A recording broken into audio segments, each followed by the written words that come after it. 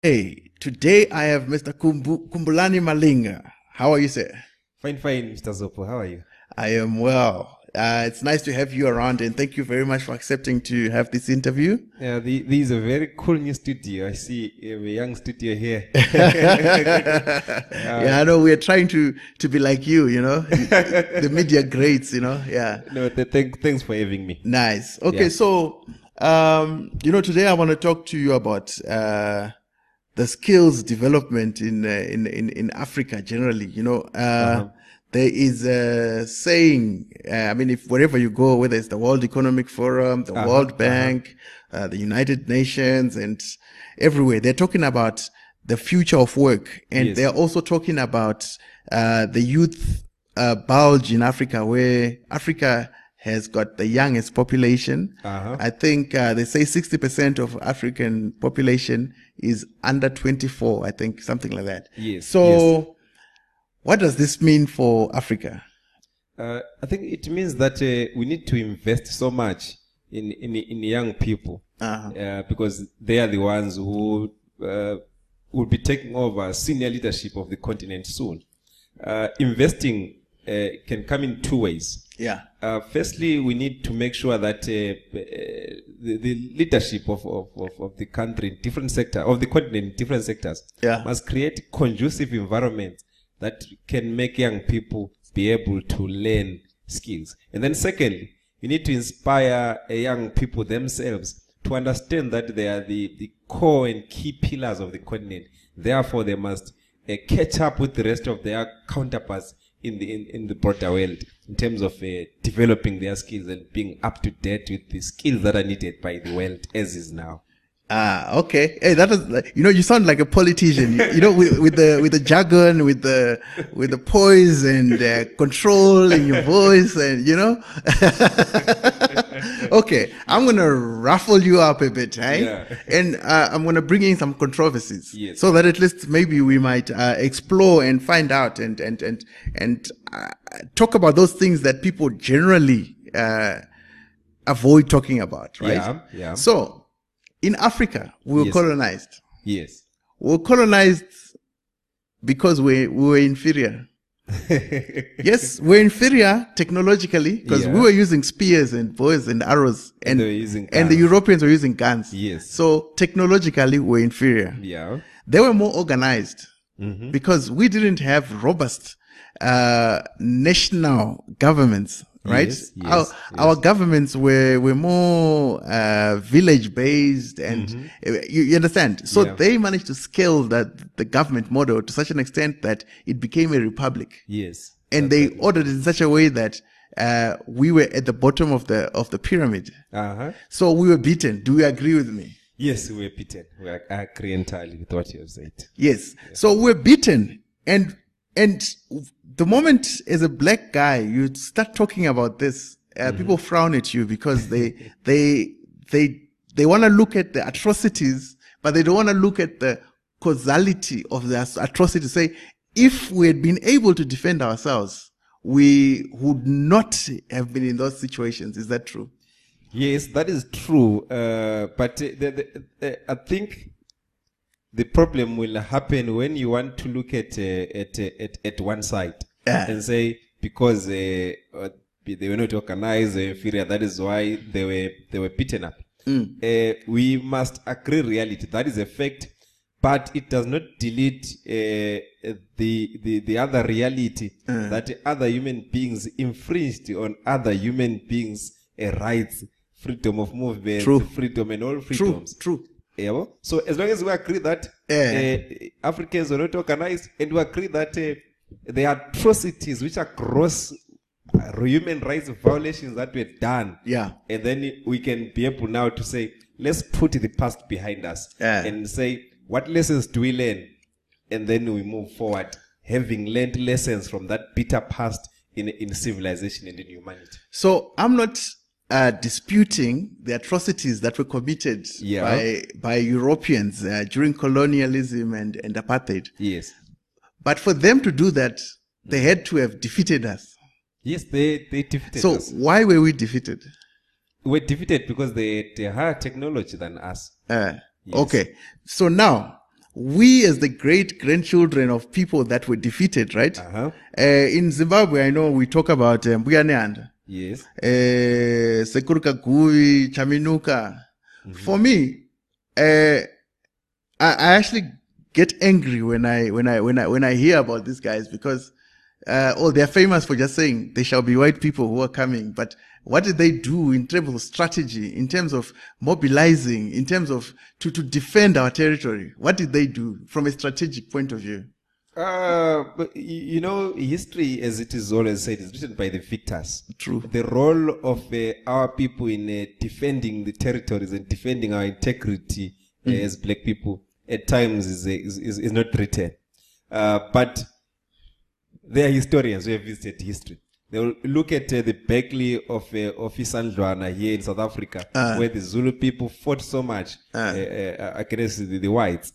And also just across in Zimbabwe. The last battle that happened for in Matebeleland for Rhodes and his team to colonize happened when they were fighting Lopengula's team. If you go to Davazinduna, Leander Stad Jameson put a plaque in remembrance of the Ndebele soldiers that they just defeated. He said these were brave warriors who fought so hard to defend them. So even other white people, they recognized the kind of strength and determination that black people had in defending us. So it happened, but it's it was not written by us, therefore we won't know much. It was definitely the one who wins is the one who writes the history. So tell me, this sounds like very long ago, right? These wars and stuff like that. Now that we are free, we've got internet, we've got phones, we've got civilization in quotes, right? So now I ask myself and say, will our grandchildren not ask themselves to say, where were those ancestors? Because we will be the ancestors one day, right? Now, let's look at the new type of colonization that is happening. That I feel that we are committing the same crimes that our forefathers committed. For example, which bank in Africa uses a core banking solution, a software by an African company? Who owns the internet infrastructure? Who owns the infrastructure? Because right now we're celebrating when somebody comes up with an app for delivering food, right? But that app is on what? Is on Android or iOS. Who is Android? Who is iOS? So who controls who? Who's got all the data? Who's got, you know what I mean? So we have been reduced to consumers and end users as Africans. So isn't that colonization? I wouldn't say it's colonialism per se.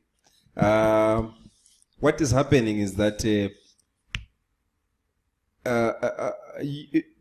someone who discovered something first, and then they sold it to the public, and then the public wanted it. So whoever discovered internet or created whatever happened in its invention, and they managed to make it something that we rely upon.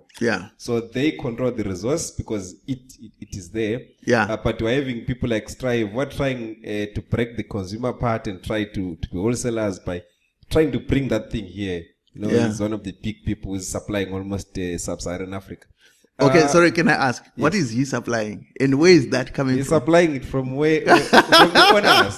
But this is where my point is going. My point is, you'll find that the Western world does not have some minerals that we have. And therefore they come to take them from us because they need them. Where are we when they're taking them? They're talking to our government. And then they do arrangements, some dodgy arrangements, some legal arrangements. So, what does it mean? It means Europe, white people, they've got the internet, which is their resource. We also have got our own resource that they need. So, what is important is let's organize ourselves the way they organize themselves, so that when they come to take our resource, we have power over it and we have control over them. They are reliant on us. The way we are reliant on let's be practical now. From an abstract and theoretical perspective, your solution makes sense, right? Okay, let's be practical now. Let's go to Zimbabwe, right? In Zimbabwe, how can we organize ourselves to make sure that the government doesn't mortgage us to the highest bidder? You know, where diamonds, I don't know, maybe they've disappeared. The ancestors, They're still there. took them. Ancestors took them back where they come from. Where the diamonds. Yeah. From 1996. Is it from, yes, around 1996. De Beers was mining those diamonds, working with the government, mining the diamonds, taking them through Bedbridge, through Fawcett vehicles and going out. Yeah. But people didn't know they were diamonds until 2006, 2007, 8. So we have principals who are willing to mortgage their people for eco purposes and self-aggrandizement. Yes. So what we need to do, we need a change of mindset amongst the generality of Zimbabwe, so that those whom we decide to put in leadership, they understand how not to mortgage the country, how not to mortgage the land and resources at the expense of their people. So we need a change of mindset. That is what we need. And then we can deploy those people with the right mindset who understand how to be organized and run our systems. But the problem now is that your prescription, the how, you're talking about the change of mindset. But you see, these are intangibles. And don't you think that even those that are in government right now, if you ask them the moral code, they will give you the moral code according to the best constitution in the world or whatever. You understand? They know. Even some of the young people are equally corrupt. No, hear me well. Yes. Africa is a young continent, just came from colonialism now. Yeah. What we have barbarians who came from uncivilized world. And then they just decided one day, let's fight these white people. And take over the country. Then they went to the bush, wherever the bush they were training. Then they come, they fight. And then these are the people who have taken over. Majority of the people running Africa are people coming from the bush who are fighting. Whether it's your Ramaphosa, your Mnangagwa, they were fighting in the bush. They don't know how to run a democracy.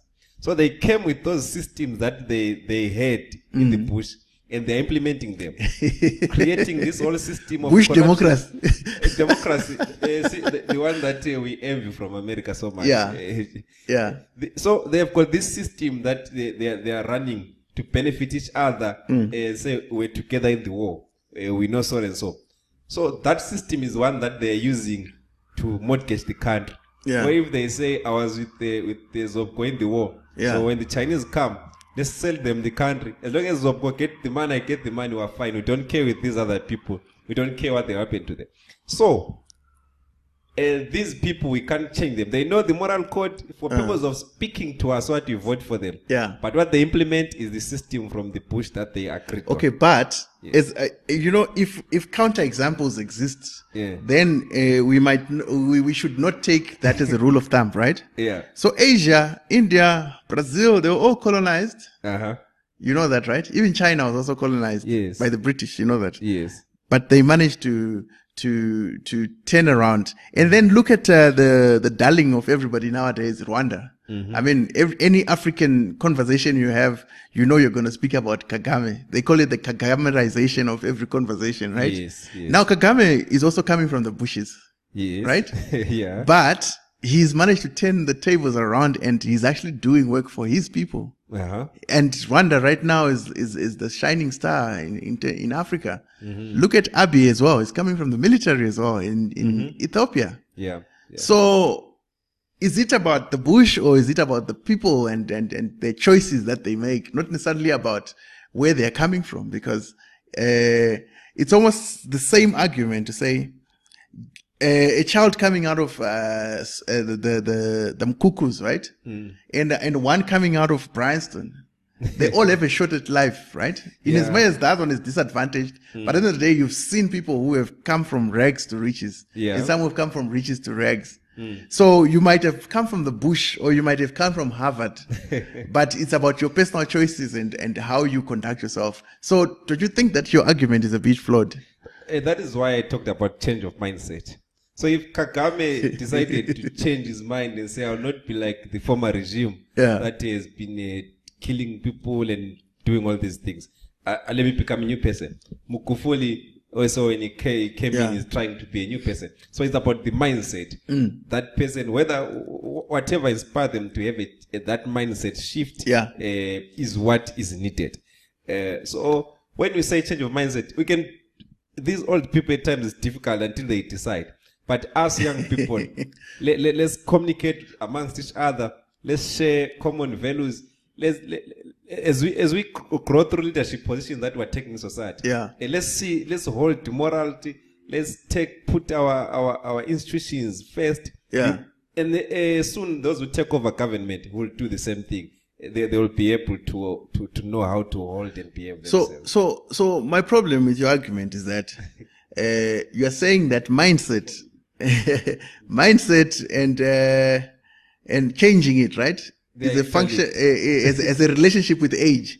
To say the older you are, the less is that true? Well, to a certain extent, you know, even the British they created a saying that you can't teach an old dog new tricks, because as you grow and grow, there are some fundamental there's a fundamental mindset that you hold. There are some beliefs that become key and core to you that it's difficult for someone to change you. Like you can't go to a 50-year-old person and try to turn them to Christianity. You can't. They won't listen to you. So mindset is a relation with age at some point. Okay, but they say that some form of shock in the system will force people to change. If you look at, Rwanda, it took a genocide for them to realize that, you know what, whether you're Hutu or whether you're Tutsi, you're just a Rwandan. You're just a human being. Yes. It took that hectic, diabolic event for them to actually unite as a country and move forward. Yes. So what kind of shock do we need in a country like Zimbabwe? That's a difficult one. I don't know. What November last year when Mnangagwa took over, was that a shock to the system? No. Or was it just a change of guard? You see, the problem with Zimbabwe is that 6 people died. We've had other elections where hundreds of people died. So those were very few compared to others. So it was not a shock. It was just a small thing that they didn't even realize. So are you saying from Mugabe to Mnangagwa nothing has changed? And nothing really has changed so far. Things are worse. So far, nothing has changed. So, as the youth, what are the youth doing to change this? Or we in our comfort zones, just talking about it. And I know when the bond was introduced in Zimbabwe, everybody became an economist. When it was elections, everybody was a lawyer. And we're tweeting and debating in our little corners. Yes. So, what are we doing as youth to actually change this? Okay. The problem that Zimbabwe system under Mugabe produced was of intellectuals. People who know everything. We analyze everything. We know law, we know economics, everything. So we've been reduced to talking about things and not doing things. So that is the problem, that even young people, we talk, we analyze, we compete, who knows better, who can analyze better. And then it ends there. We go to hotels, conferences, it ends there. But if only young people across political divide, young people in corporate sector, in religious institutions, could sit down and have a common generational agenda that this is what we want for our country. These political jackets, economic positions, wherever, corporate positions are just jackets. Let's remove them, sit down, have a generational agenda and say, wherever you are in an institution, let's push for this. You realize that if we do that, we'll have a common thinking moving forward. Whoever takes over the country, takes over leadership. Some will be captains of industry who are running small SMEs now. Some will be big pastors who are youth pastors now. Politicians who are youth leaders will be presidents, ministers. At the time when you take over leadership, that generation will run things with common mindset that is progressive and benefits the country and moves it forward. Wow. No, thank you very much. We could have spoken about many things, but time doesn't allow us. So thank you very much. I'll definitely get in touch with you for more episodes around these issues. Thanks a lot, Mr. Malinga. Thank you very much for having me. Sure.